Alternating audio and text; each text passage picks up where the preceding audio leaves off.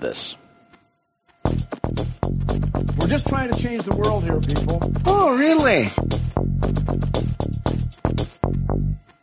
The Facebooking and the tweeting and the Instagramming, all that would not exist without our understanding of science. It's amazing how you took that as an insult. You mean true for you is different from true for anybody else? How can something be absolutely, true? because I can't Something's either got to be true or not. I can't, no.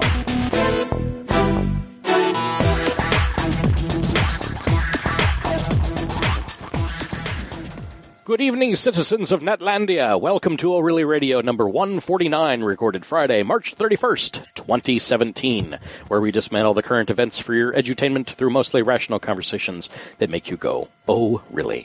I'm your host, Andy Cowan, with my usual suspects. I've got David O'Connor and I've got Daniel Atherton. Welcome, gentlemen. And that is a very shiny hat you are wearing, sir. Thank you. It's made from the finest of tinfoils. That's excellent.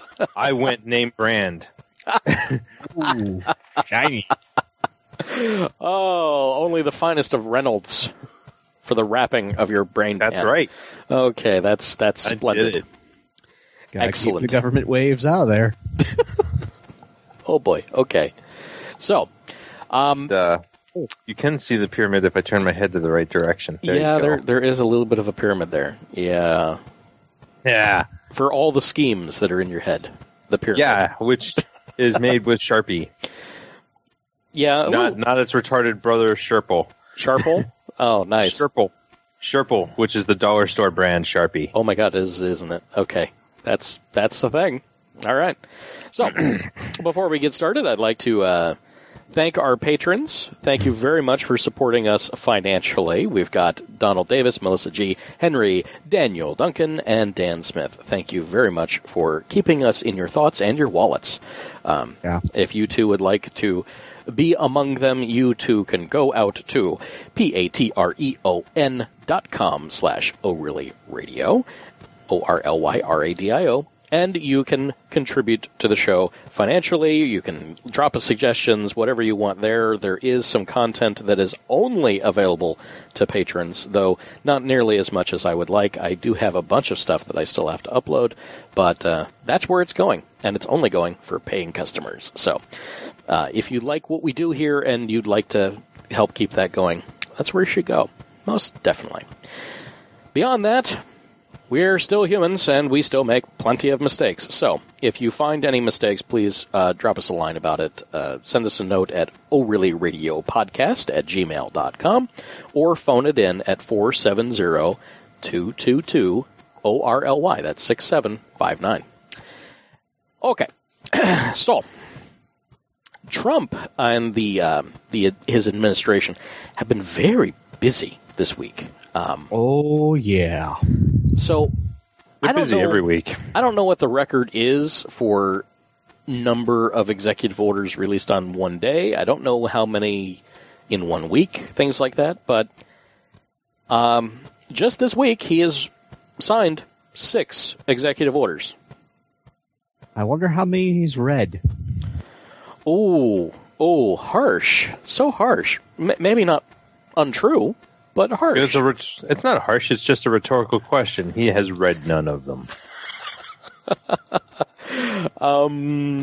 He's got people that read them and gave him a 90-second overview of all 6.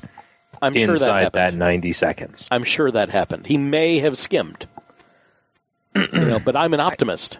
While he was signing. I honestly don't think he's read any of these. I think he is just, as David has said, has trust that the, quick snippet that somebody has told him is precisely what's in there. Yeah. He puts down an order. I want an executive order that does this. Somebody says, okay, that's going to be order number whatever. He goes, okay, cool. He comes back a week later. They have it written. Is this the order that does this thing? Yes. Okay, cool. Signed. Would you like fries with that? No. Yeah. That's the kind of order that I'm kind of imagining a lot of these go along with. Okay, so just for the top of our show, all we're going to talk about is the executive orders. And then we'll move on to a palate-cleansing bevy of science. and then we'll move along too. Okay, so on March 27th, his 18th executive order was signed. I just went through and actually just counted them as it went through on the whitehouse.gov site. There's presidential actions and executive orders. So all the ones that he has done are the only ones that show up right now, which I found mildly interesting. They are not numbered. There's no other like real official type of stamp on this particular website. I do have all the links. They are in the show notes. So if you're following along after the fact, you can go ahead and click through those links and you can read along if you so choose.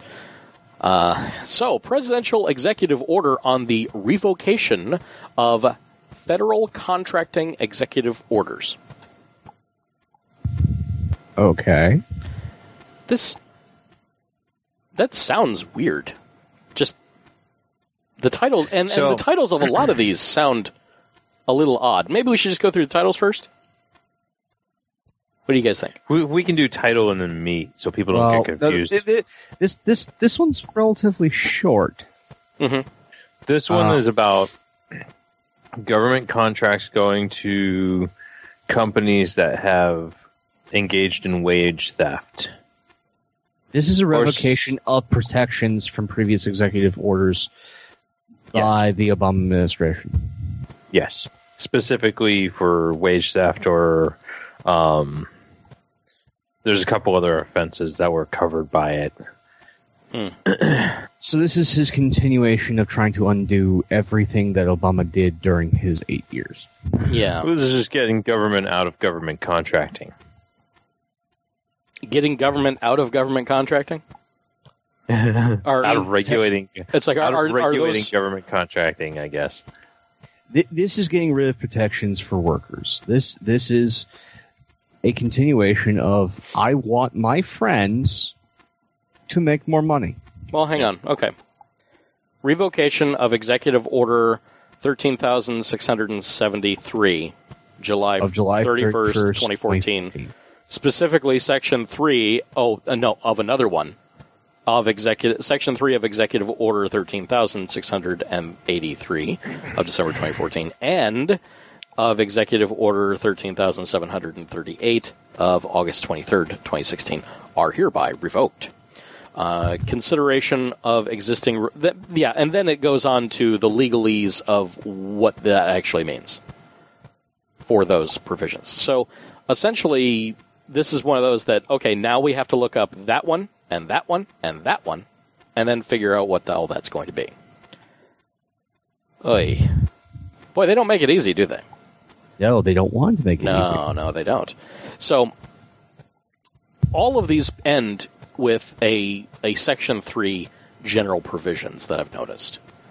And the general provisions are, A, nothing in this order shall be construed to impair or otherwise affect. Section 1, the authority granted by law to an executive department or agency or the head thereof.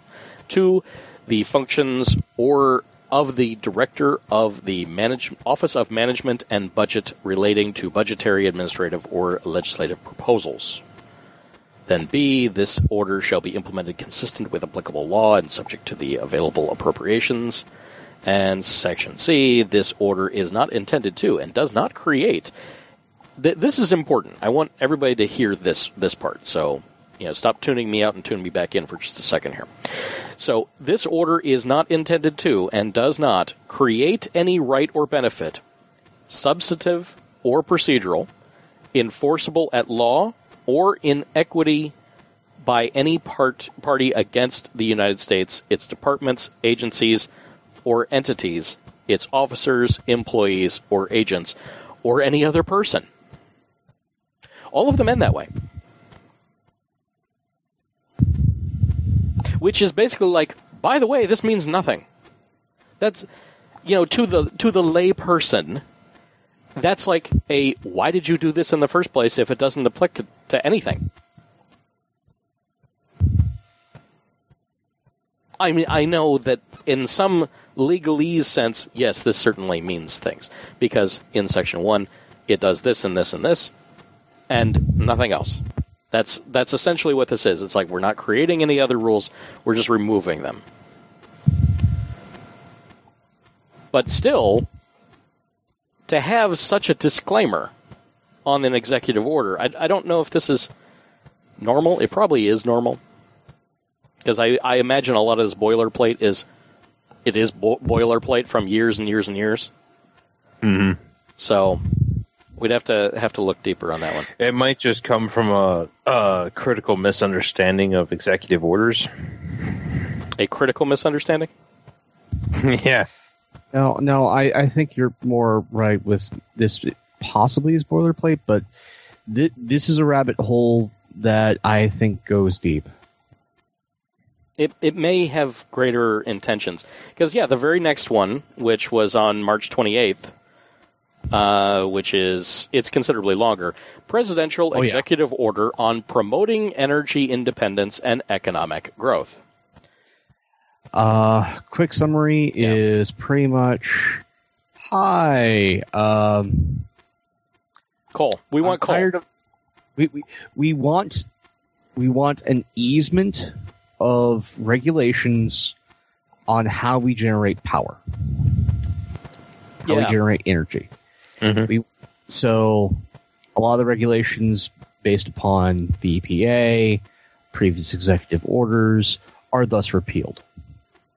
First, it's like, these are the reasons why we're doing this, and it does not sound menacing. Unless you have the context for what it's doing.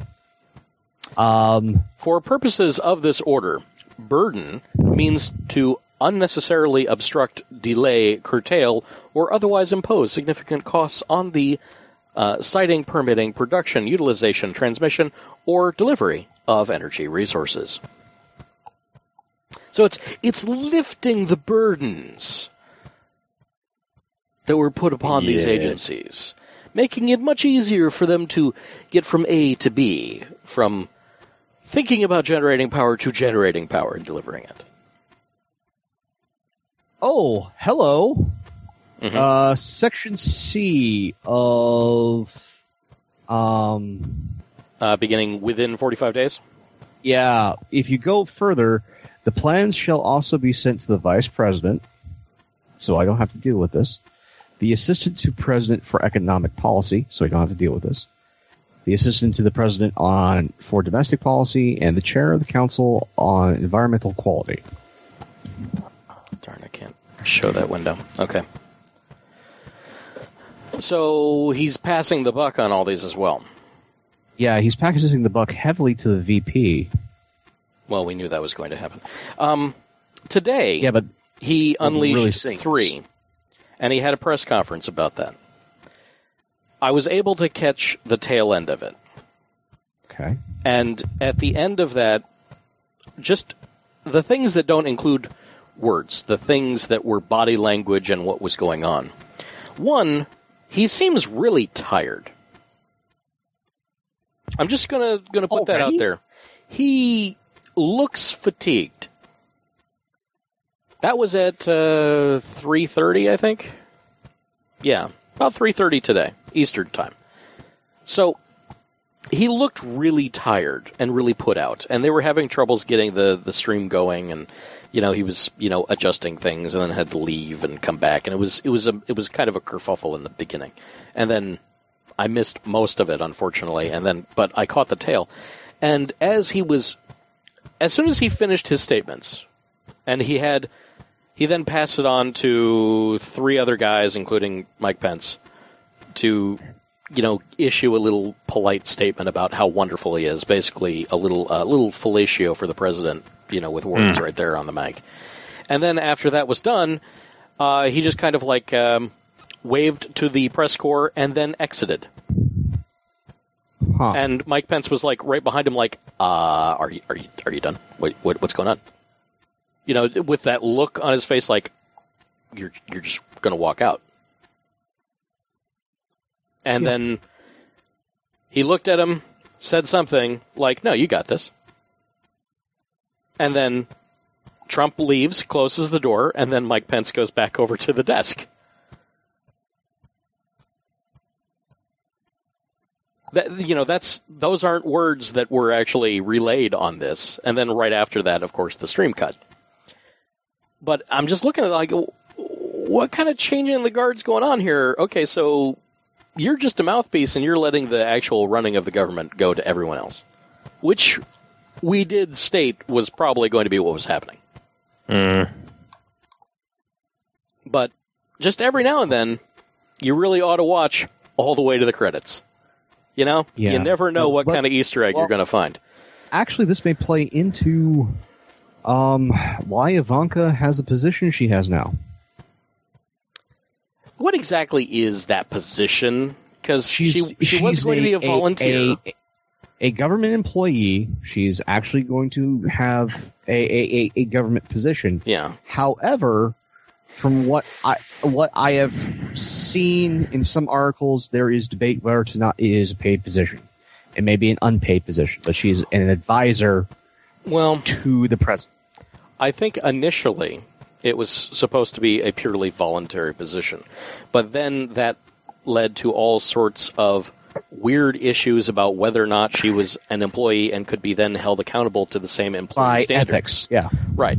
So I think that she actually does have to come on, and it does have to be a paid position. What she does with that salary, she could just donate it, like in theory Donald Trump has said that he was going to do.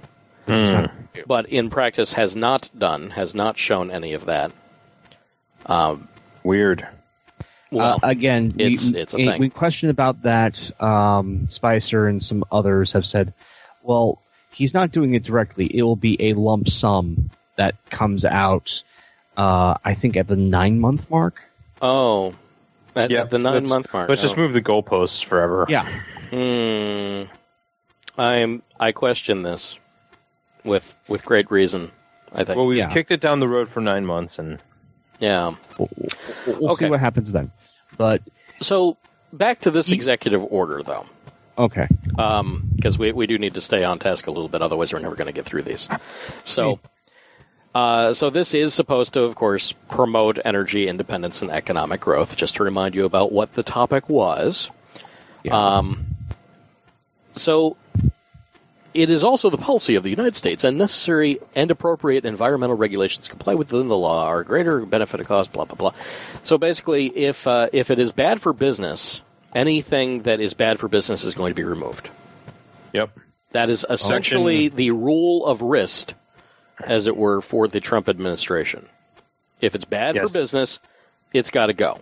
So they're going to slipstream it for everything. With Kushner and his new position, where he is going to try and implement business rules on the federal government. I'm sure it'll work well. Government is not in the nature of being a business. It's actually antithetical. And we've talked about that. And should any of our listeners have some other ideas that they'd like us to discuss, you know what? I will put it out there. If you have a differing opinion that you really support government operating as a business, I would like you to email me at ORillyRadio, ORLYRADIO, PODCAST @gmail.com and arrange an interview. I want you on this program. I want to talk to you to figure out why you think that. And really, I'm going to listen, and I want to know the reasons that you actually think that. Not feel it, but think it. I want you to have a reasoned argument for that. Because if it's just a talking point, we are going to tear you to shreds with facts. So bring It'll facts be my to personal this. goal to make you scream if you don't have facts. Just bring facts. It has to be a reasoned argument. It can't be a talking point, and if you try to gallop us all over the place or shotgun approach with all sorts of different things, we're not going to stand for that, and we're going to keep you on task. No, one question at a time.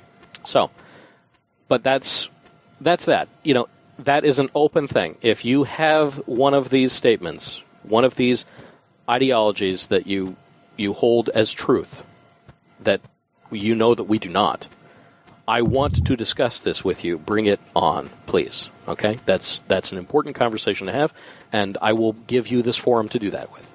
Okay? So that's out there for everyone. So the second, if I may? Yeah, please carry on, yes.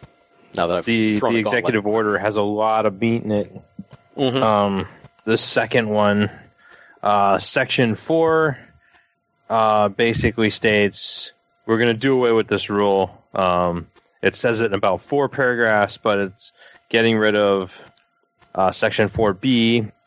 Section applies the following final or proposed rules. The final rule entitled Carbon Pollution Emission Guidelines for Existing Stationary Sources, Electric Utility and Generating Plants, or Units. Rule entitled Standards of Performance for Greenhouse Gas Emissions from New, Modified, or Reconstructed Stationary Sources, Electrical Utility Generating Units.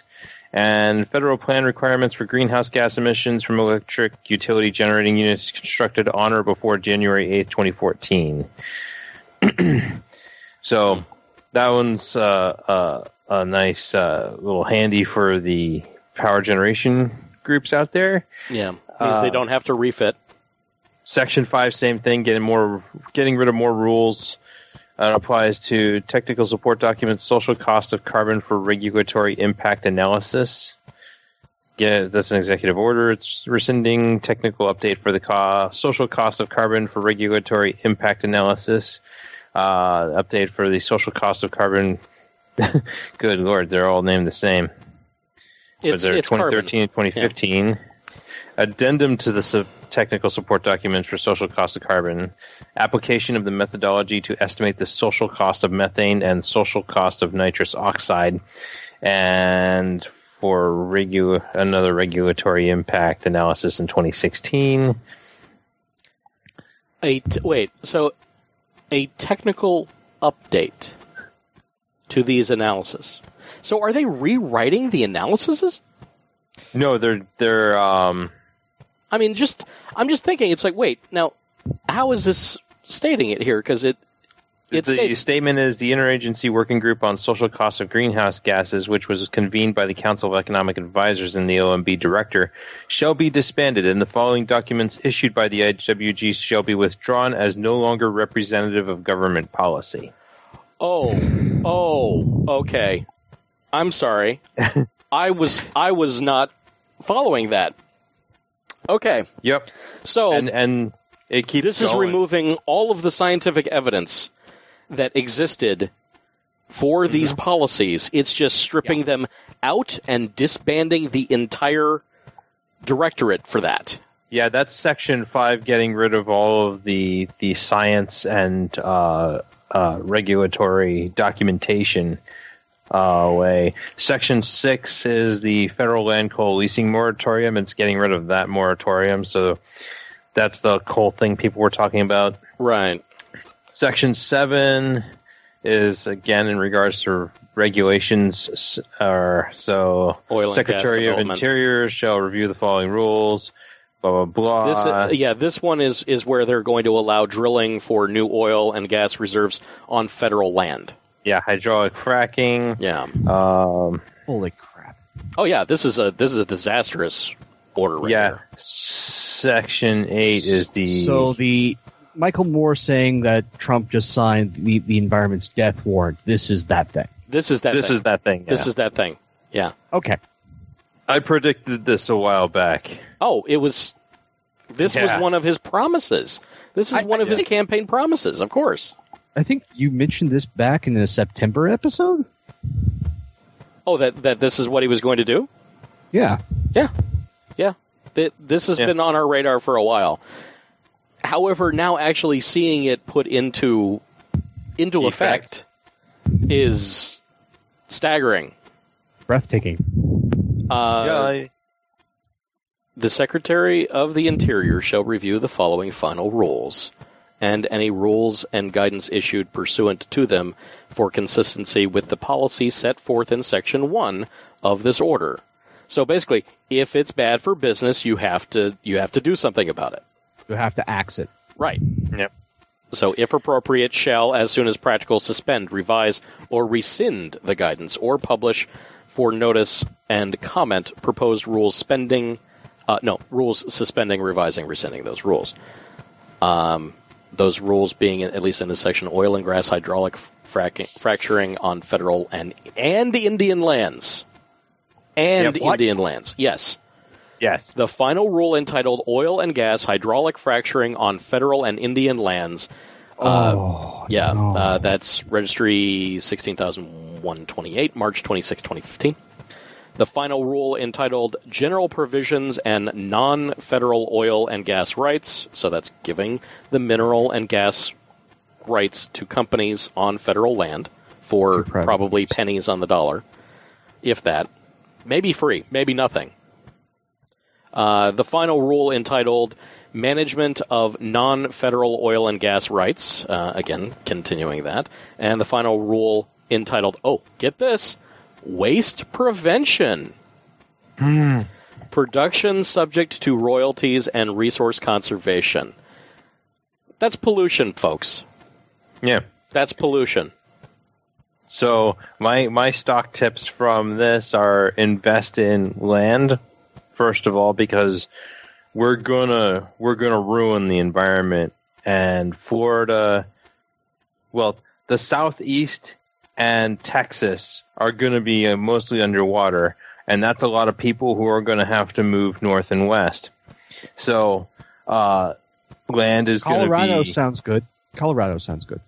Yeah, land's going to be increasing in value, because there will actively be less of it. Yeah. By the way, pro tip: if you have enough money to invest in property over in Canada, whilst a U.S. citizen, do so, because if you actually hold that property long enough, you can use that for your application to move to Canada.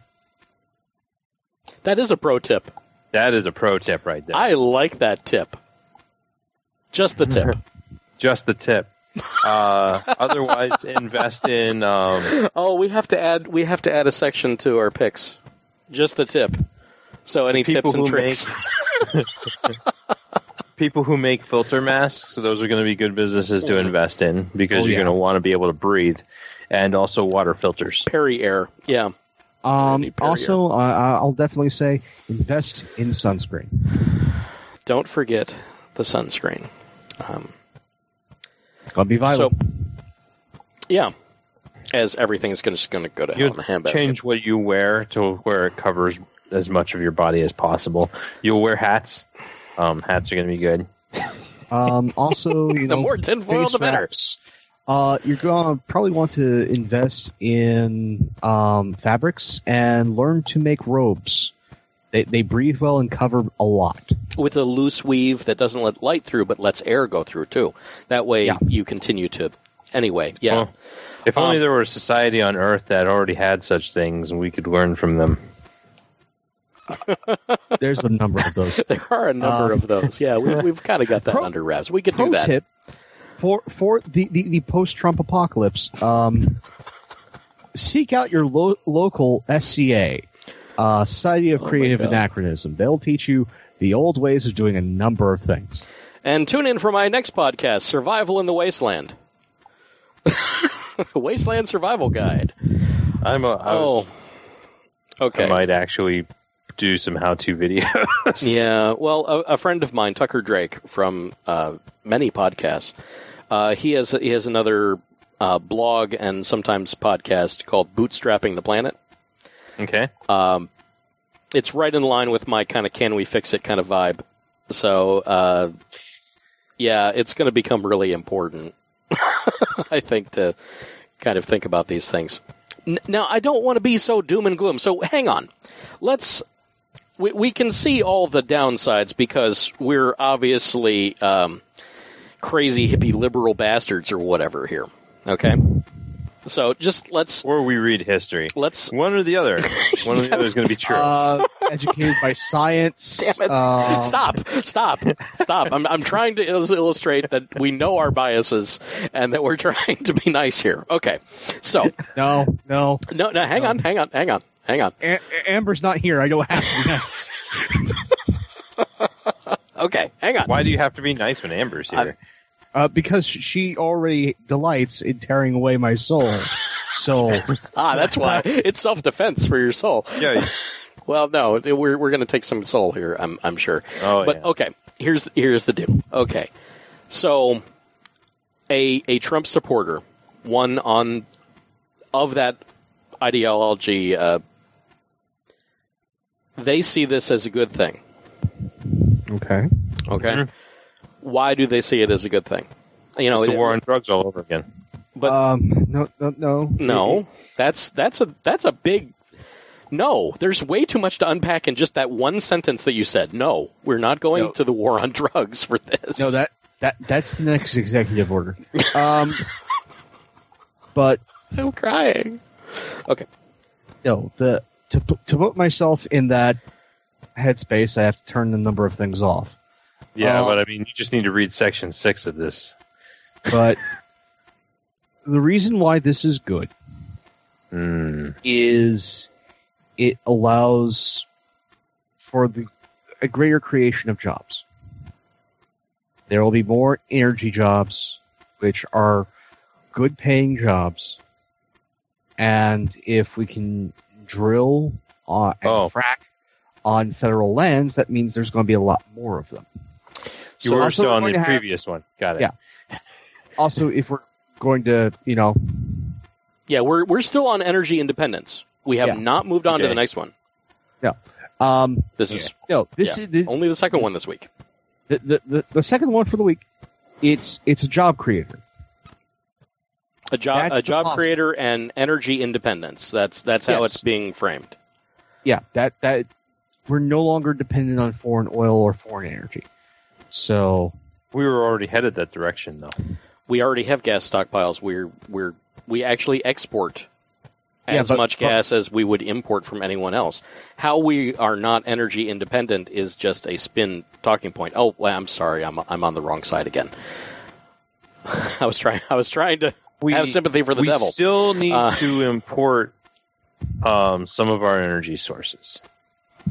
That's still a thing that we're not truly energy independent yet. I'm not even sure that we really do. It's not through coal, and it's not through extracting oil from the ground. The way that we get there is through continued pushes on solar and wind energy.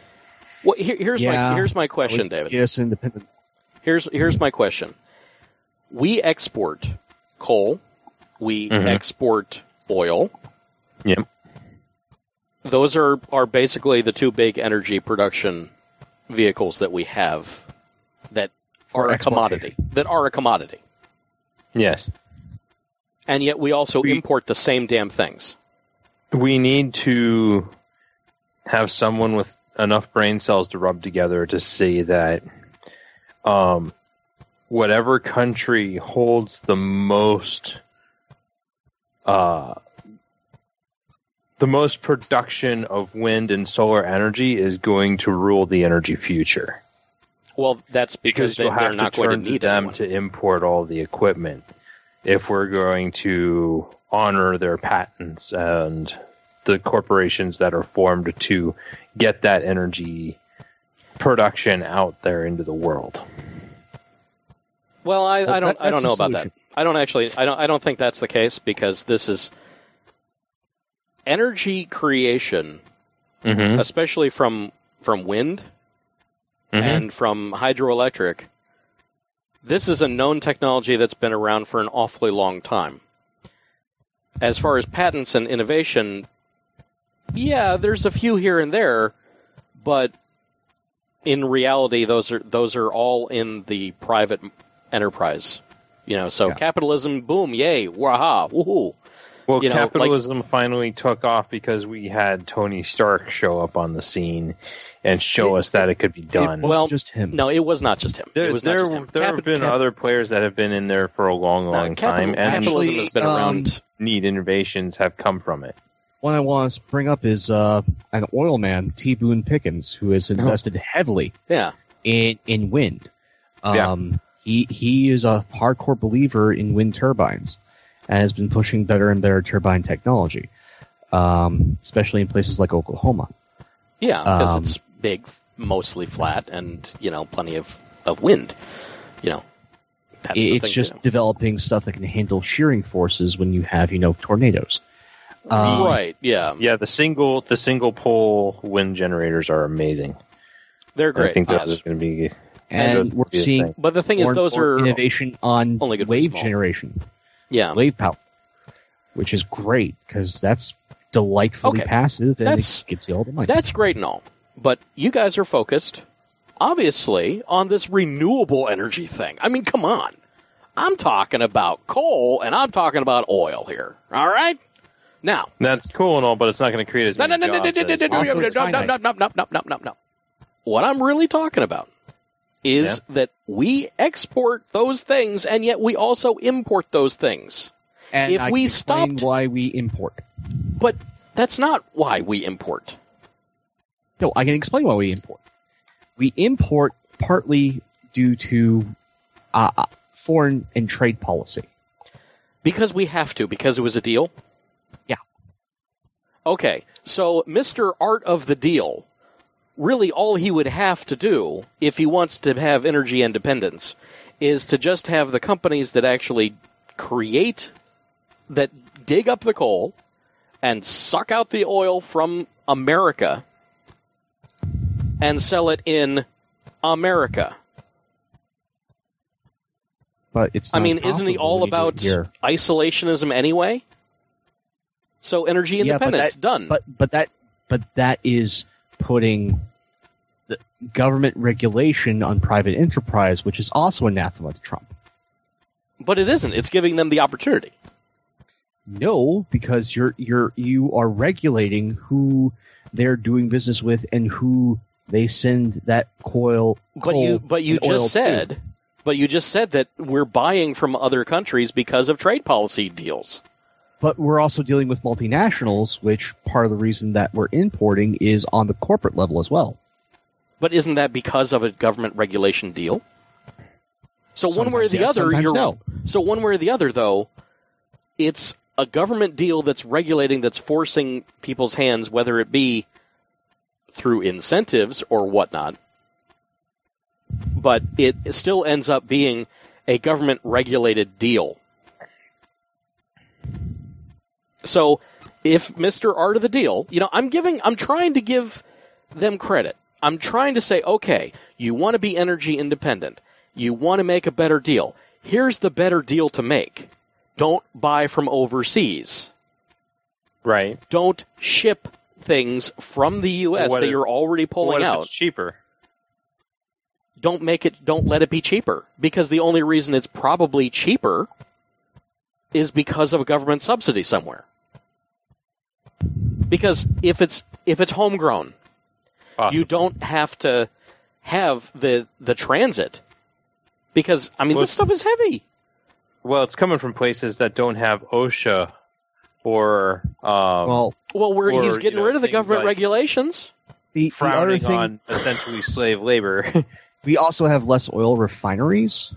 We're good at extracting. We're not really good at refining. That is true. Well, that can be fixed.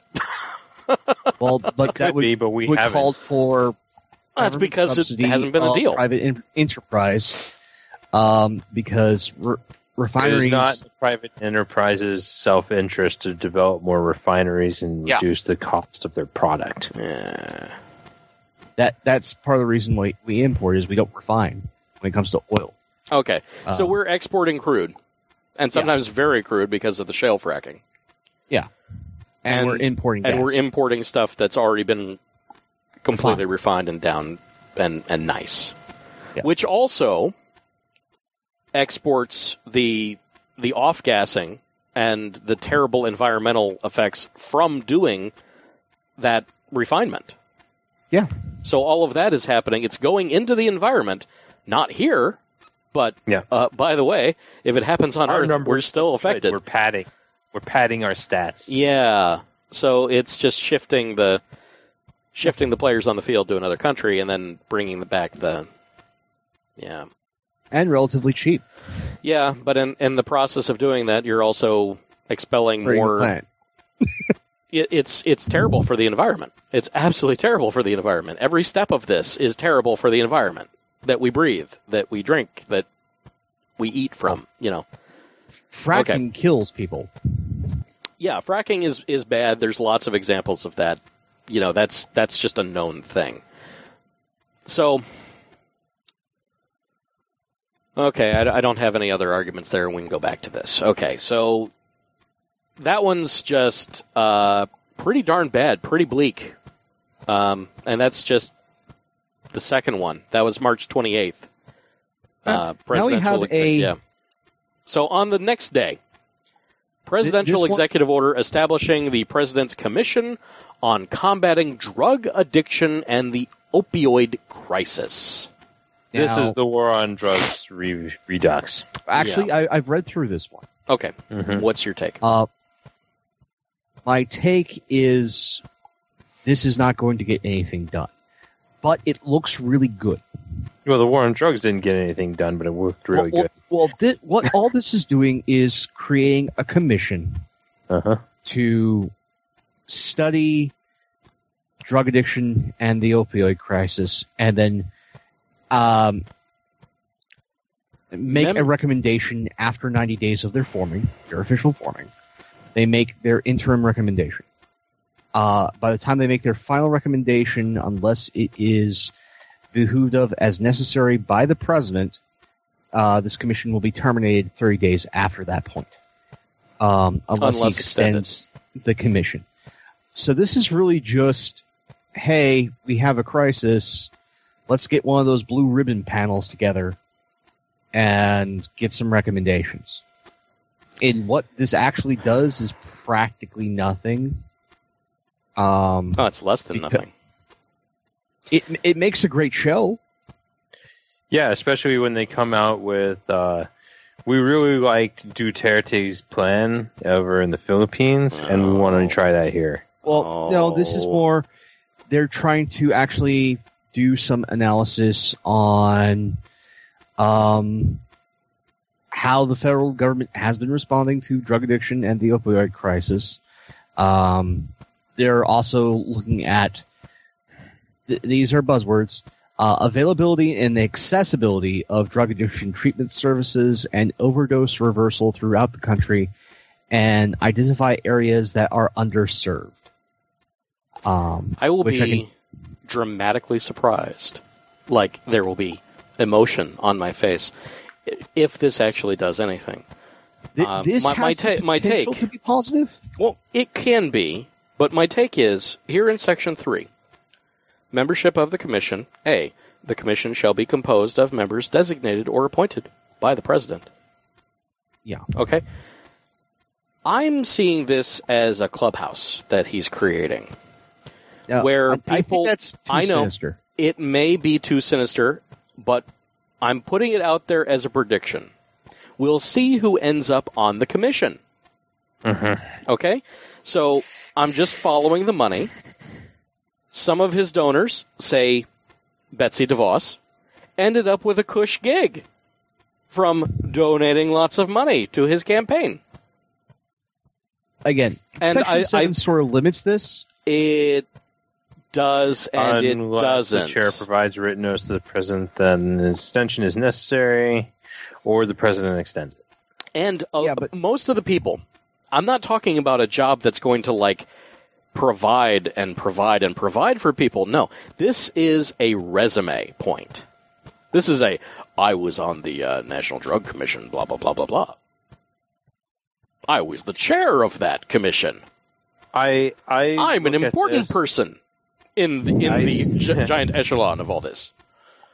I see this in a similar vein as Andy in that I kind of look at this as an extension of his Mar-a-Lago gig, where he's visiting his own facilities. Who are and charging the federal government for his own visits to his facilities, and also drumming up a lot of business for his own facilities because you could go there and see the president. I think this is for favors. I have every faith that he's able to turn this into both a poison and an exploitation point, where it's like, all right, the private prisons have a really good gig going on. How do we get in? Yeah, because members of the commission shall serve without any additional compensation for their work on the commission. So this is just a prestige gig. They don't get anything out of this other than out of the kindness of their hearts, they get to try and make things better for the nation. And if any of them happen to be leading up an organization which treats drug addiction, maybe they can get thrown a lot of bones from the federal government to keep doing what they're doing. Right. Maybe somebody from Narconon, which, by the way, is a Scientology outlet. Yeah, things like that. Anyway, I don't think... I'm sorry, Dan. Yeah. Did you not know that Narconon was founded by Mr. Dianetics himself, L. Ron Hubbard? I did not know that. To get people clean. That was even a Narconon. To get people clean. I didn't know about that. Yeah. That whole cleansing thing that they have to do. Yeah, that's straight up Scientology. Getting you clear. Yeah. And it kills people, too. It's bad. Anyway. But I think at putting it in more moderate look at things. Okay, yeah. What's your take? Go ahead. Again, this is a way to have something positive for the press to cover. Also, notice this wasn't on Friday. This wasn't on Garbage Day. True. This was something. True. This is something positive that the press could cover. Also, continuing on with the commission, if they actually come up with reasonable solutions or even recommendations, this is a win. There's got to be somebody in that administration that is trying to look for positive gains, especially after all this negative press. And this may be their pet project. If anything, very well this could is the title of it is lip service, I feel. And I feel like what they're going to do is they push out this thing. It sounds really good. They meet for 90 days. They release recommendations. It's a positive spin news article, but they're going to exploit this. They're looking for something to exploit. No, they're not going to exploit this. That has been the MO of this president. They're not going to exploit every feature of the presidency. Okay, David, hang on. For personal gain. Okay, David, hang on. How can they get away with... Wait. Let me rephrase. Go ahead, Daniel. How can they not exploit this? Because they're already deciding on cutting funding to the very thing that this commission is supposed to recommend funding for. So, did you just forget everything that happened this past week? Well, no. All they have to do is verify that it's a great idea to go ahead and cut that program, which justifies and vindicates everything that the other thing is doing. Well, they're not going to. This commission is not going to say cut, because even in this executive, even in this executive order, it's looking at places that are underserved. Right, for private enterprise. The most that's going to come of this, and again, Occam's razor. Okay. The most that's going to come out of this is there's going to be a couple of pressers. It's going to look good. They're going to make their recommendations, and then nothing's going to get done. This commission can put out everything positive that they can. They can put a positive press and even a guideline. But since the MO for the Republican Party when it comes to anything in health is cut it, or, hi, we're going to put all into private hands, and can you afford to send your addict to treatment? No, then have them die. It's not about exploitation. In more pleasant words. It's about a good bit of press. Remember, everything is about laziness with this group. Okay? That's why they couldn't even get their thing through, is they didn't know how to shake hands and press things through because they didn't have the will. All right? Well, yeah, but this is creating another group. It can be creating a fall guy group. I think it's less of a fall guy and more of a, okay, we got some positive press here. I would say it's probably a no-lose situation for them. It doesn't matter what they do with it, as long as it looks like they're doing something. I'm totally with you on that. But I think that something. It looks like it's something positive. It looks like the president's actually serious about tackling this thing that's starting to affect white people. And they come to him with a recommendation after 90 days. They'll probably come up with a final recommendation 60 days after that, and then it's done. I will be very interested to see who ends up on the commission. That's fair. And from that, I will be able to say more. I'm very interested to see how quickly they spin this into we need more police on the streets and we need more arrests and we need more people in jail. That is, yeah, I'm with you. It could definitely be any of those things. And I think that comes hang on. less from this. I'm not trying to be just anti-Trump. I'm really seriously not. But the war on drugs has a history of being entirely flawed and used for purposes other than fighting drugs. Oh, it was wildly lucrative. Yeah. So wildly lucrative. I am skeptical based on historical values for things around this. But to put it in current perspective, one of the reasons that this is even happening is because this has become a crisis in the Northeast. This isn't affecting your inner cities anymore. This is affecting white suburbs in Massachusetts, Connecticut, Vermont. That's where this is happening now. Yeah, it's not just Trump, people who are poor. This is affecting middle-class whites, upper-middle-class whites, and upper-class whites.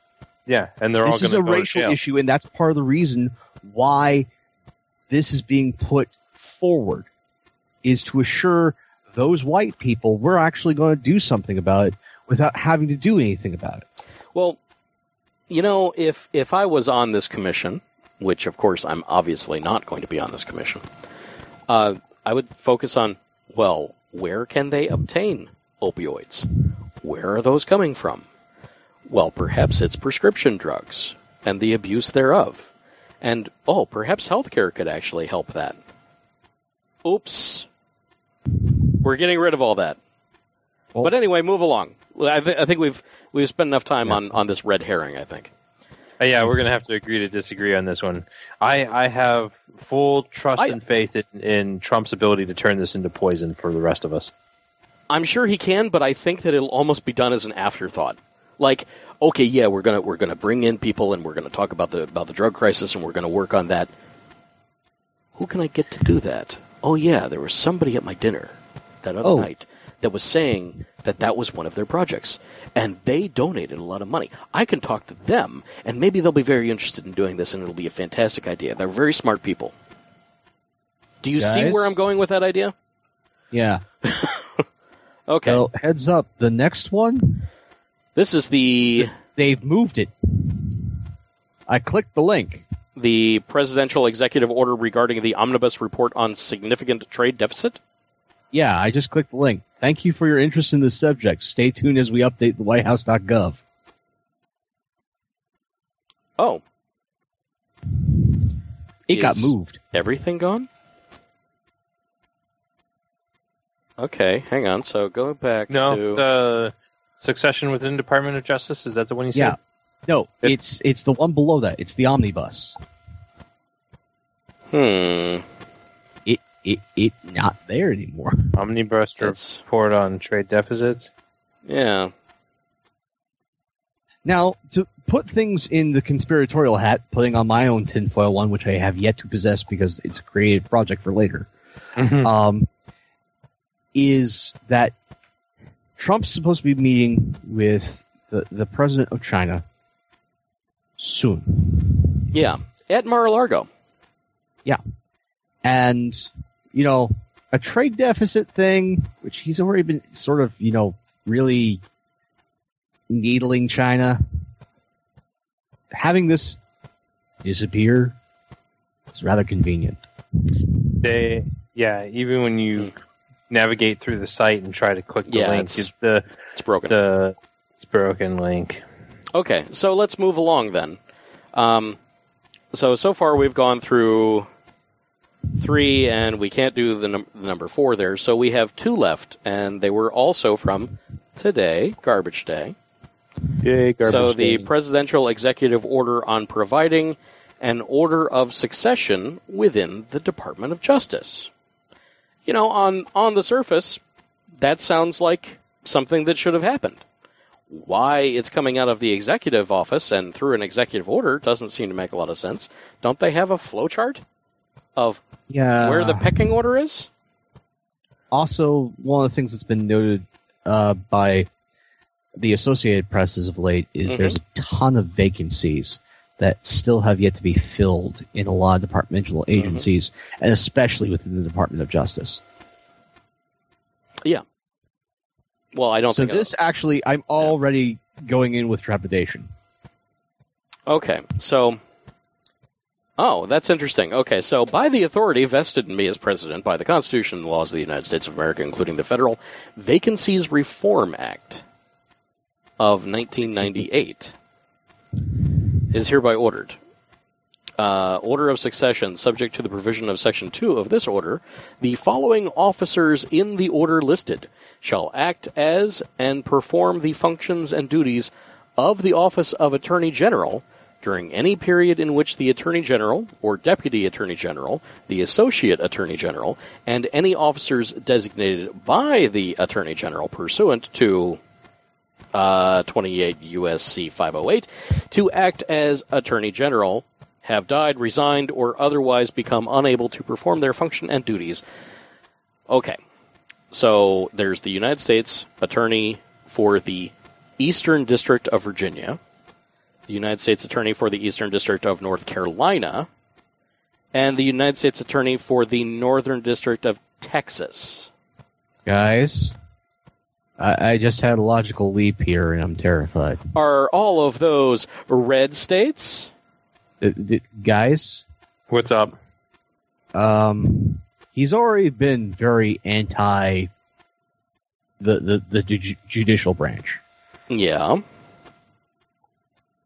A number of his staff within the judiciary are already under fire. Right?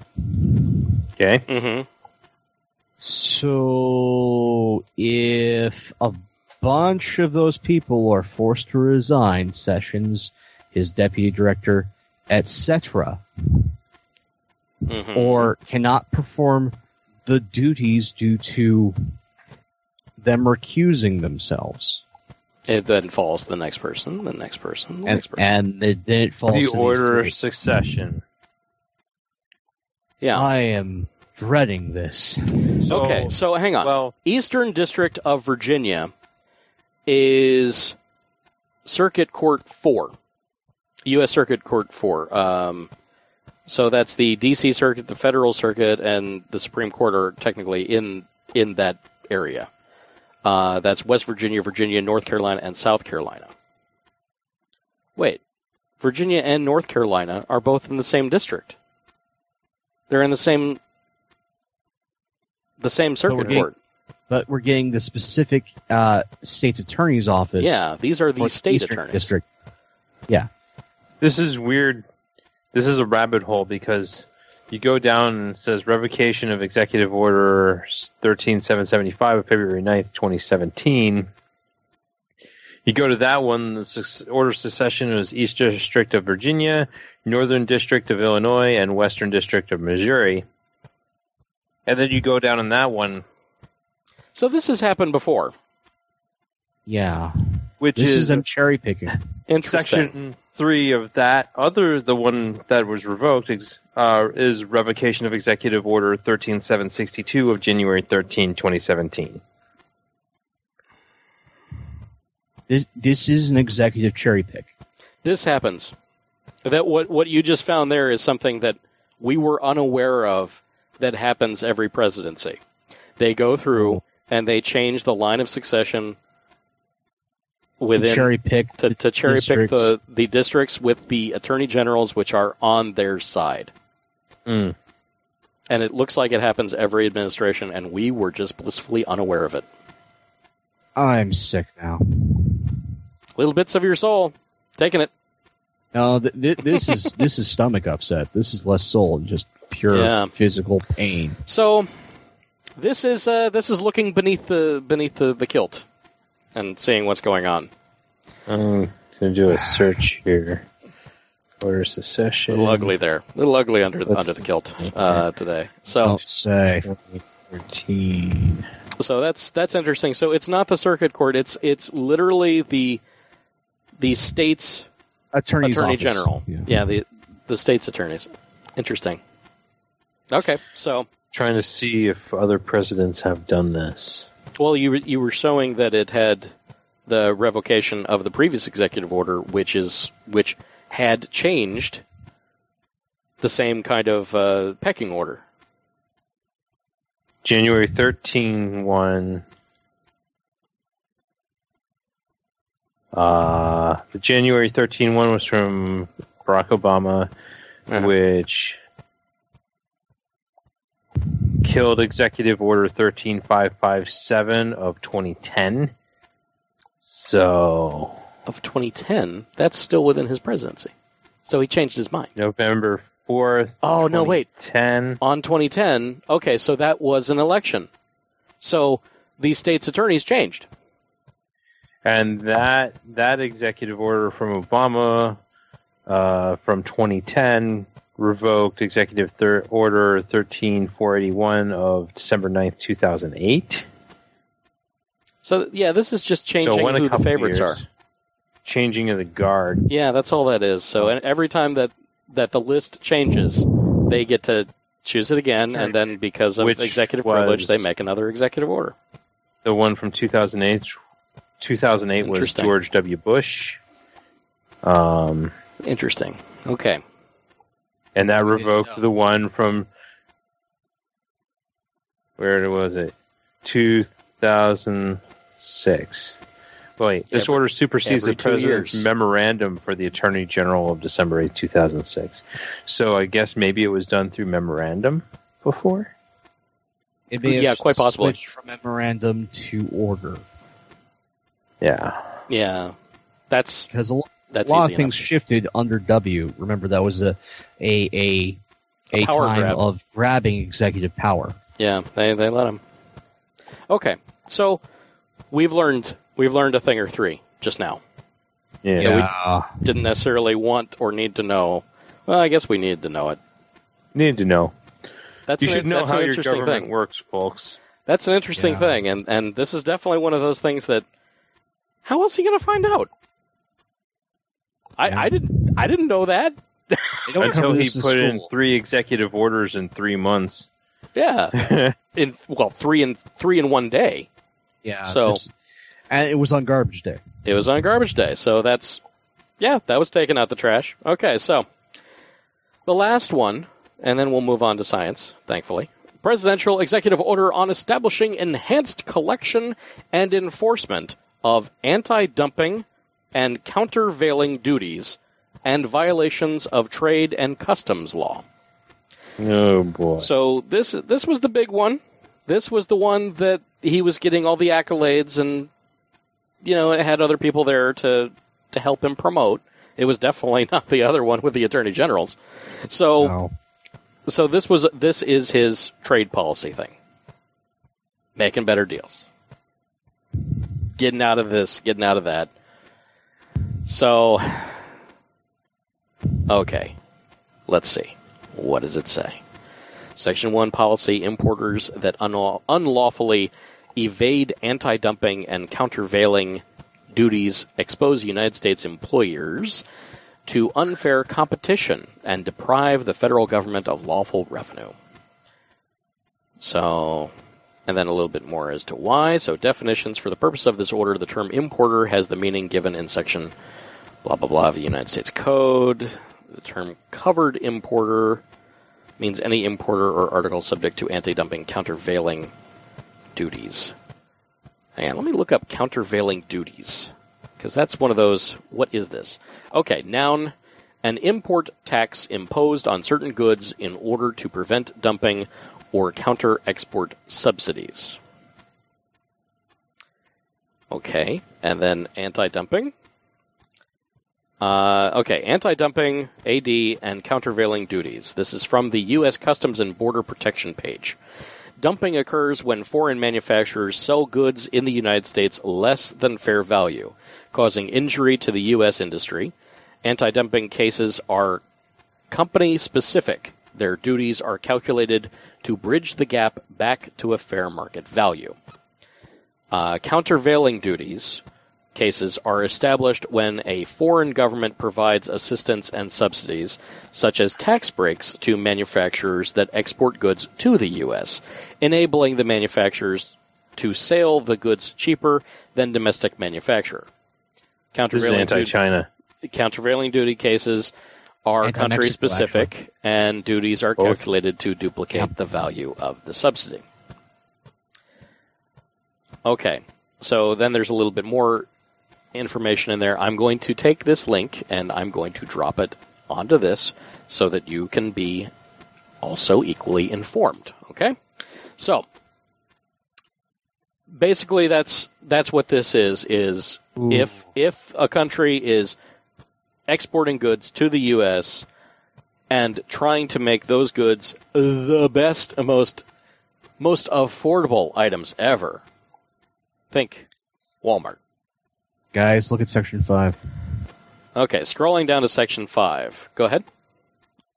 Priority enforcement. The Attorney General, in consultation with the Secretary of Homeland Security, shall develop recommended prosecution practices and allocate appropriate resources to ensure that federal prosecutors accord a high priority to prosecuting significant offenses related to violations of trade law. Well, that's just streamlining the process. That's just making it faster to get through. Because high priority. This is going to be the shots fired for the trade war. Sure. But just to be clear, again, back at the U.S. Customs Border Protection page, when either of these occur, anti-dumping or the countervailing duties, petitions are filed by U.S. manufacturers or businesses with the International Trade Commission, the ITC. If the ITC finds evidence of injury to the U.S. industry, then the Department of Commerce does an investigation. If the results are positive, the Customs Border Patrol withholds liquidation of entries and collects duties on those. The entries are not liquidated until the Department of Commerce instructs the... Man, there are way too many acronyms in here. Why don't they just spell it out? Customs Border Patrol headquarters to do so for information. And then there's a CBP, Customs Border Patrol.gov page, if you want instructions on all that. So they're removing the ITC and the Department of Commerce.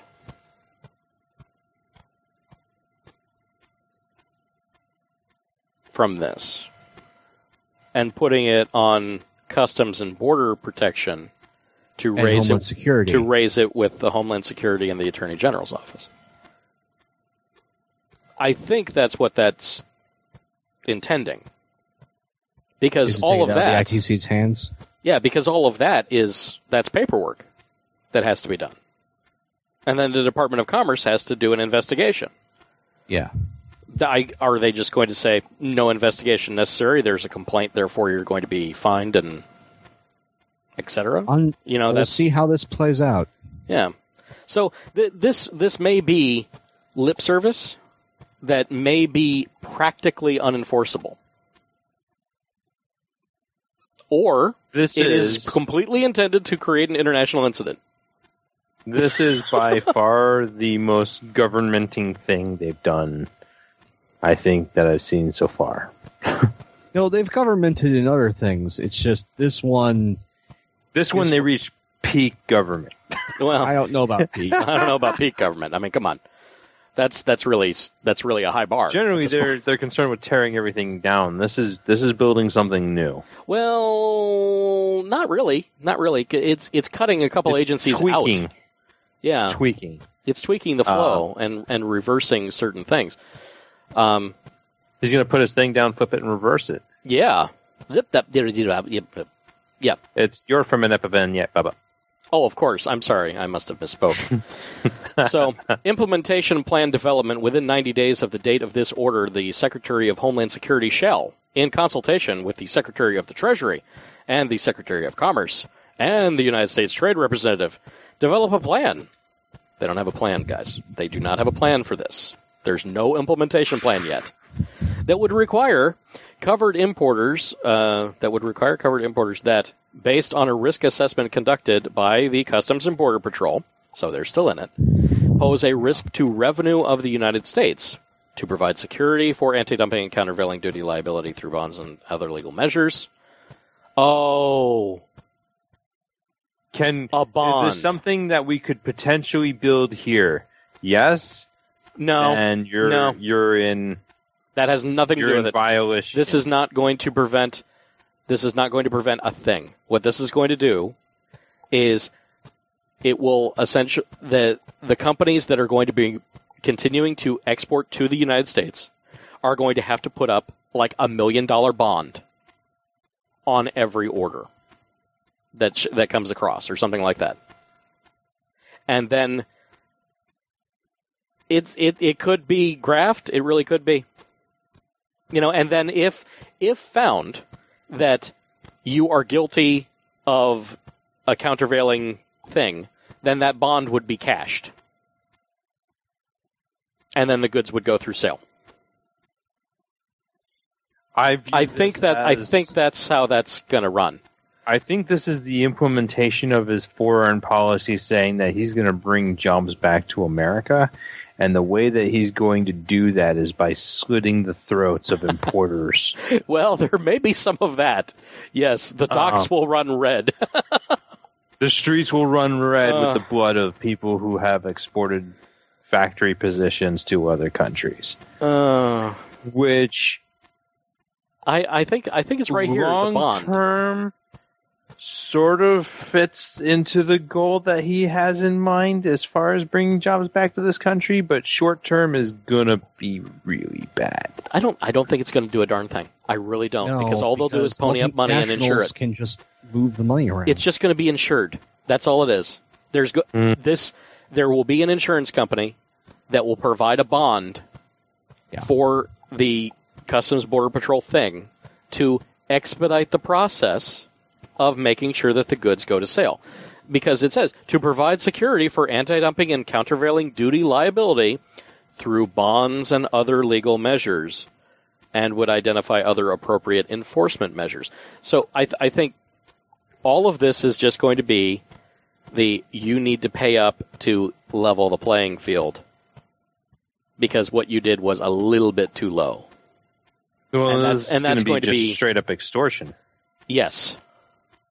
And one of his friends is going to make a lot of money. Yes. Because money will be traded hands.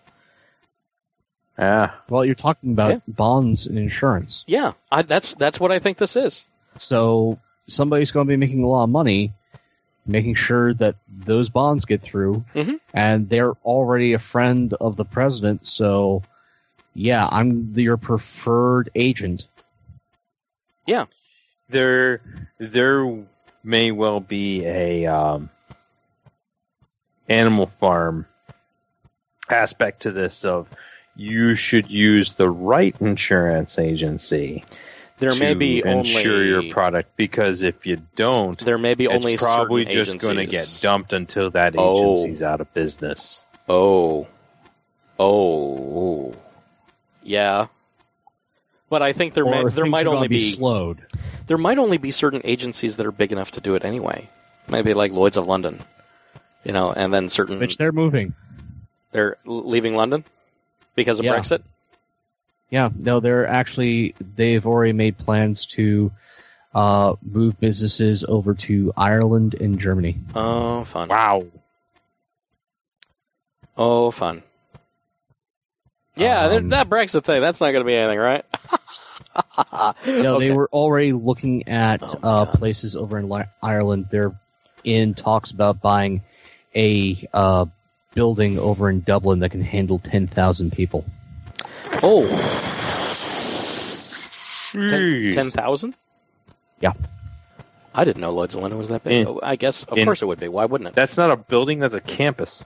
That is Well, a campus. if you've been to downtown London, the actual London, the financial district, Are they just moving London over? it's a number. It's just Just a block. series of massive high rises that are dedicated to specific financial institutions. And guys, having been there, like when I was there, there was practically no traffic, and any cars that I saw were high end. Oh, yeah. Well, that's because there's a tax on any vehicle entering London. Well, that's the funny thing. There's London, and then there's Greater London. London is actually just the financial district. Well, I'm serious. It must be That's Greater actual London. London. Wow. That makes sense. Okay. So, hang on, back to this, because as we continue down the rabbit hole, to ensure the timely and efficient enforcement of laws protecting intellectual property rights. Oh, crud. Yeah, the holders of those intellectual property rights from the importation or counterfeiting of goods, the Secretary of the Treasury and the Secretary of Homeland Security shall take all appropriate steps, including rulemaking if necessary, to ensure that the Customs Border Patrol, CBP, for anyone that's following the acronyms, is consistent with law, share with rights holders. Any information necessary to determine whether there has been an IPR infringement or violation. This also goes into play with how they've gotten rid of a lot of the internet security protections, and being able for ISPs to sell your information. You know what this does? It's a shot fired at China, like you said. No. This is anti-counterfeit. This is a shot fired at the lower and middle class, because if they make it hard to import things from China or places where we get a ton of goods, it's going to raise the costs of everything, and you're going to bleed out at the markets. And that's all going to go into larger corporations and directly into the hands of the boards of directors. Yeah, but isn't this actually putting the pinch on Walmart, who was a major contributor? They're just going to raise the prices on the shelf. Walmart will just pass the non-savings down to us, the consumer. I mean, that's how that works. It doesn't hurt the companies. It always hurts the consumer. Always. Or the employee. The employee is the consumer in many cases. Yeah, they work especially with Walmart. They're just going to be less able to afford the goods that they're selling. Mm-hmm. But their wages aren't going to change. Just the price of everything that they have to buy. Right, because there's not going to be any more profit going into the company because the goods themselves have gone up. So just because the prices are going up, they can't spread that money back into the workforce either. Because they're throttling it at the source of all the products, it's going to affect everyone. Yeah. Walmart, Target, Eckerd, CVS, nobody will be immune from this. Which market were you saying, Daniel? Produce. We import so much. Oh, yeah. Oh, yeah. Oh, yeah. Yeah. But I think that, again, that would only be affected if for some reason they found that the prices were not equitable of the goods that were coming in. All they have to do is simply label that everything coming from China is now subject to increased tariffs because of their countervailing overall thing. Trading policy and their overall monetary policy, which we don't like. Well, right. That's because the anti-dumping is per company. Countervailing duties is by country. Mm-hmm. So, AD is an individual corporation. CD, country. Republican voters in the Midwest who think politics don't affect you, lube up. Politics is everything. You got to pay attention. I'm sorry if it's uncomfortable, but lube up. It's. I've seen our T-shirt. Politics is everything, and then just one for David that just says lube up. Maybe it's a new hat. I think maybe the front of the shirt says politics is everything, and the back of the shirt says lube up. Lube up can just be on the pocket. Maybe on the sleeve. One of those that's just on the sleeve. Yeah, just on the sleeve. Lube up. Yep. Bend over, lube up. It's gonna be a nice American flag, and it just says lube up. Oh, wow! Or one of the stripes. Okay.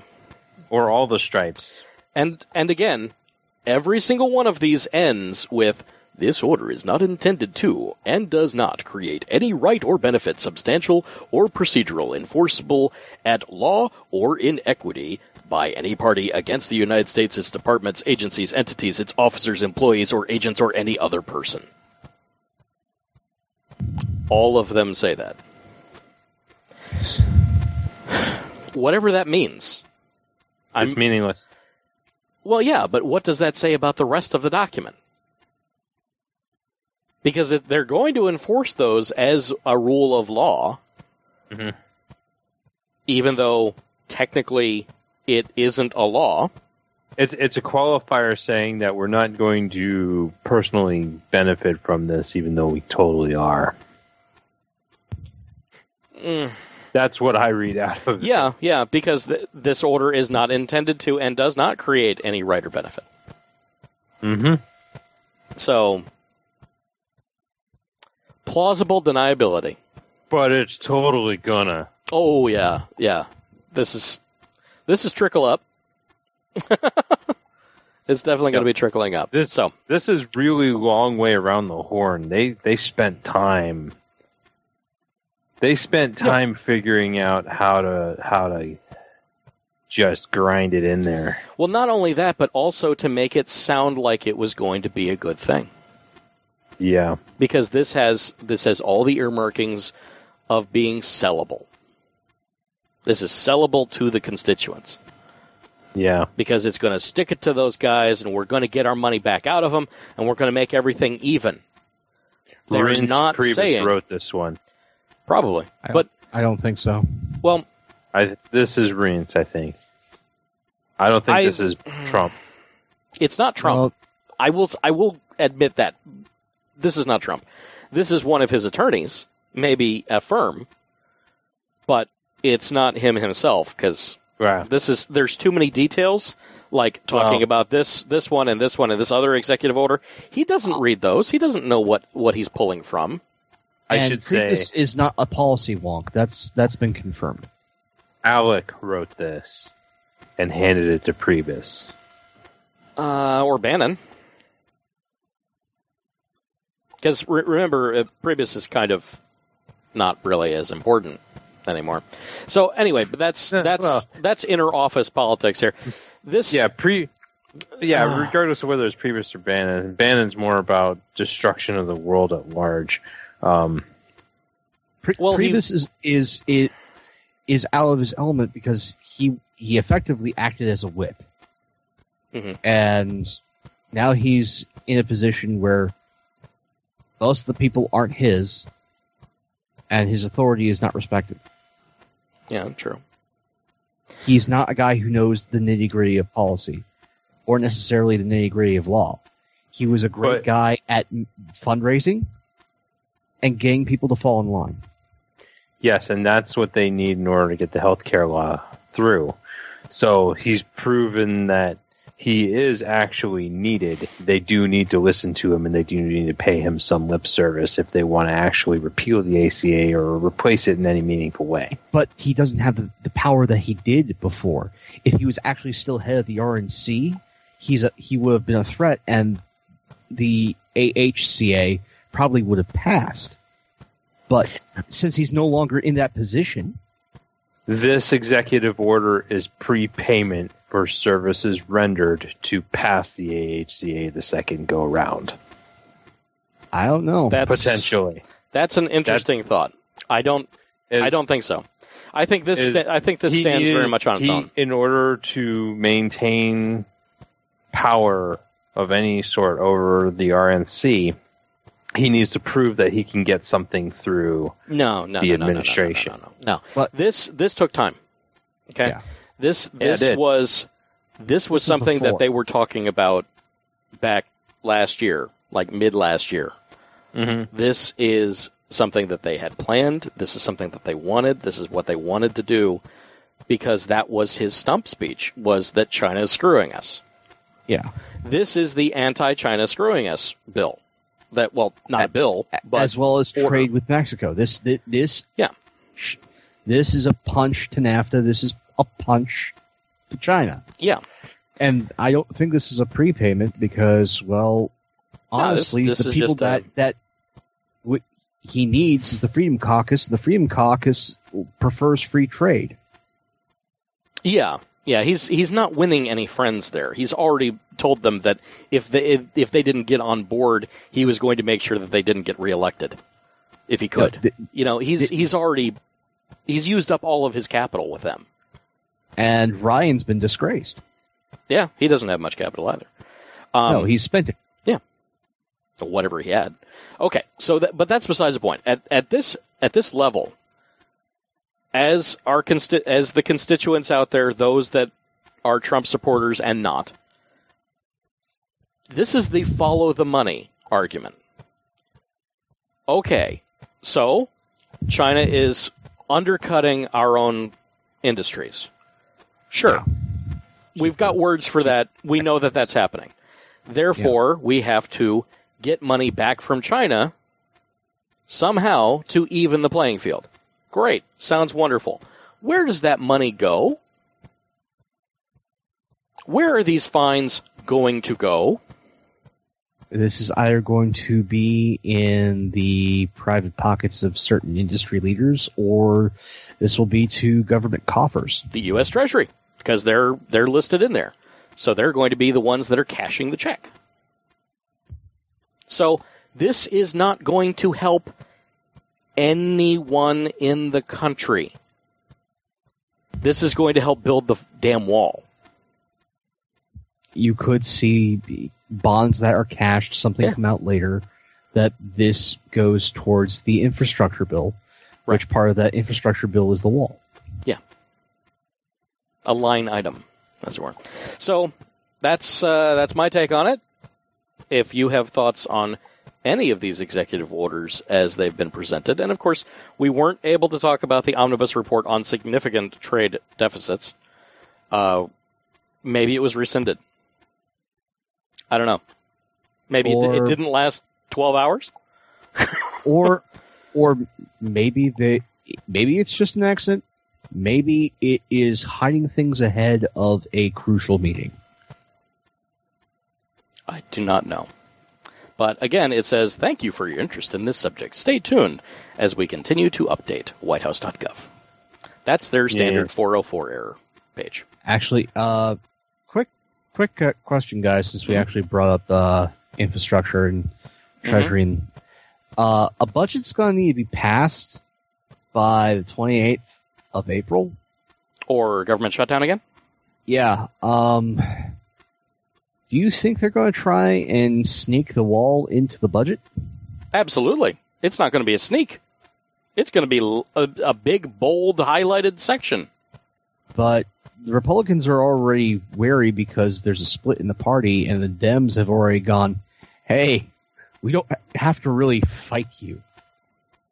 You guys are fighting yourselves. We just have to hold to a position. Yeah. So, you want to try us?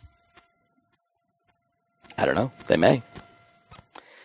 But that is for another show, because this one is all wrapped up. So, if you've enjoyed what we've done here, and you'd like to help us out, there are a few ways. You can donate to the show through www.patreon.com/OReallyRadio, and that will get you early access to full show content and in-between episodes and little sidebars and after show and pre-show and all sorts of things that I record that I don't give to the regular users. Also, hey, make those algorithms work for us. Review us on iTunes or Stitcher or Spreaker or wherever you can actually leave us a review. That will help boost our ranking and get us in front of more eyeballs and more ear holes. And, we can always use that. And while you're doing that, use your words. Tell somebody about us. Get them interested in podcasting in general. Because podcasts are cool. And it's free, really. Unless you want to help us, in which case we're more than happy to take your money. And, of course, engage with us directly. Send us a message on the social medias or the electronic mails at OReallyRadioPodcast@gmail.com. Or if you're the more talkative sort, we have a voicemail number at 470-222-ORLY. That's 6759. It's always ready to take your call or your text. And if you don't like what we've done here this evening, you can contact the National Suicide Prevention Hotline at 1-800-273-8255. They're available 24 hours a day, 7 days a week. The Lifeline provides free and confidential support for people in distress, prevention, and crisis resources for you and your loved ones, and best practices for professionals. Thank you for choosing to waste your valuable time on us. This has been O'Reilly Radio, part of the Random Acts Company. This work licensed under Creative Commons Attribution 3.0 United States license, including the music Rocket and Pangea, created by Kevin MacLeod of Incompetech.com. Thanks, everybody. We'll see you in a minute.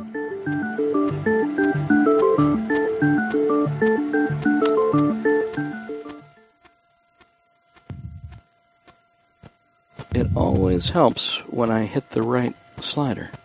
There we go.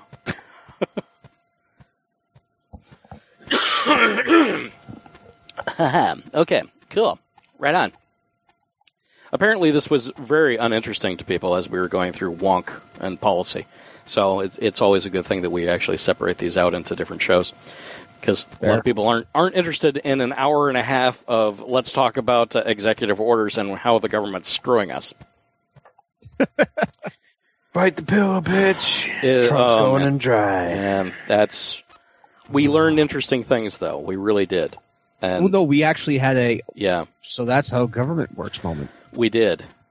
And all of those, even if nobody listens to this damn show, those are valuable to us three and anyone else. Oh, I'm sharing that. Yeah, that's some valuable stuff. Dudes, that's getting shared. And it's good. It's good. Speaking of it's shared, okay. I can stack the courts for order of succession into Attorney General as the president, and that's not an overreach of power. Is my question is there a check on that at all? No. This is completely within his jurisdiction to do, I believe, because the Attorney General's office falls under the executive branch. So really the only check on that, and as we saw, is the elections for state attorney. Yeah. That's the only check. You know, Civics is important. I'm surprised we didn't see Pam Bondi in there. But here's she the got reason. assigned to something. Well, she's got things already set up for her. So that, and also considering that she's already being investigated for corruption charges. What's one more corruption charge in this administration? Well, that makes her overqualified for a position in Trump's cabinet. Well, considering that Chaffetz was just recently interviewed and said Trump can't be corrupt because he's got so much money. There's no reason to worry about corruption.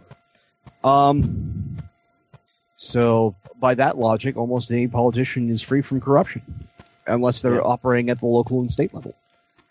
Yep. Attorney General Pam Bondi has been appointed to President Trump's Opioid and Drug Abuse Commission, which will be led by Chris Christie. Wait. That we just talked about. It's led by Chris Christie. Yep. And Pam Bondi's on it. Pam Bondi has been... Okay. Who love to put black people in jail. So, Dan. Yeah. About that people that have been kind to his party thing. Yeah, no, I'm already got a little bit of my lunch in my back of my throat. How's that crow taste? I always had faith that he could turn this into poison. Yeah. Wow. I believed in him. Okay. He did not let me down. David, you gotta drop a link. Where did you find that? TampaBay.com. Yeah, drop a link in the show notes because that's too rich. Because obviously I have to keep this into the show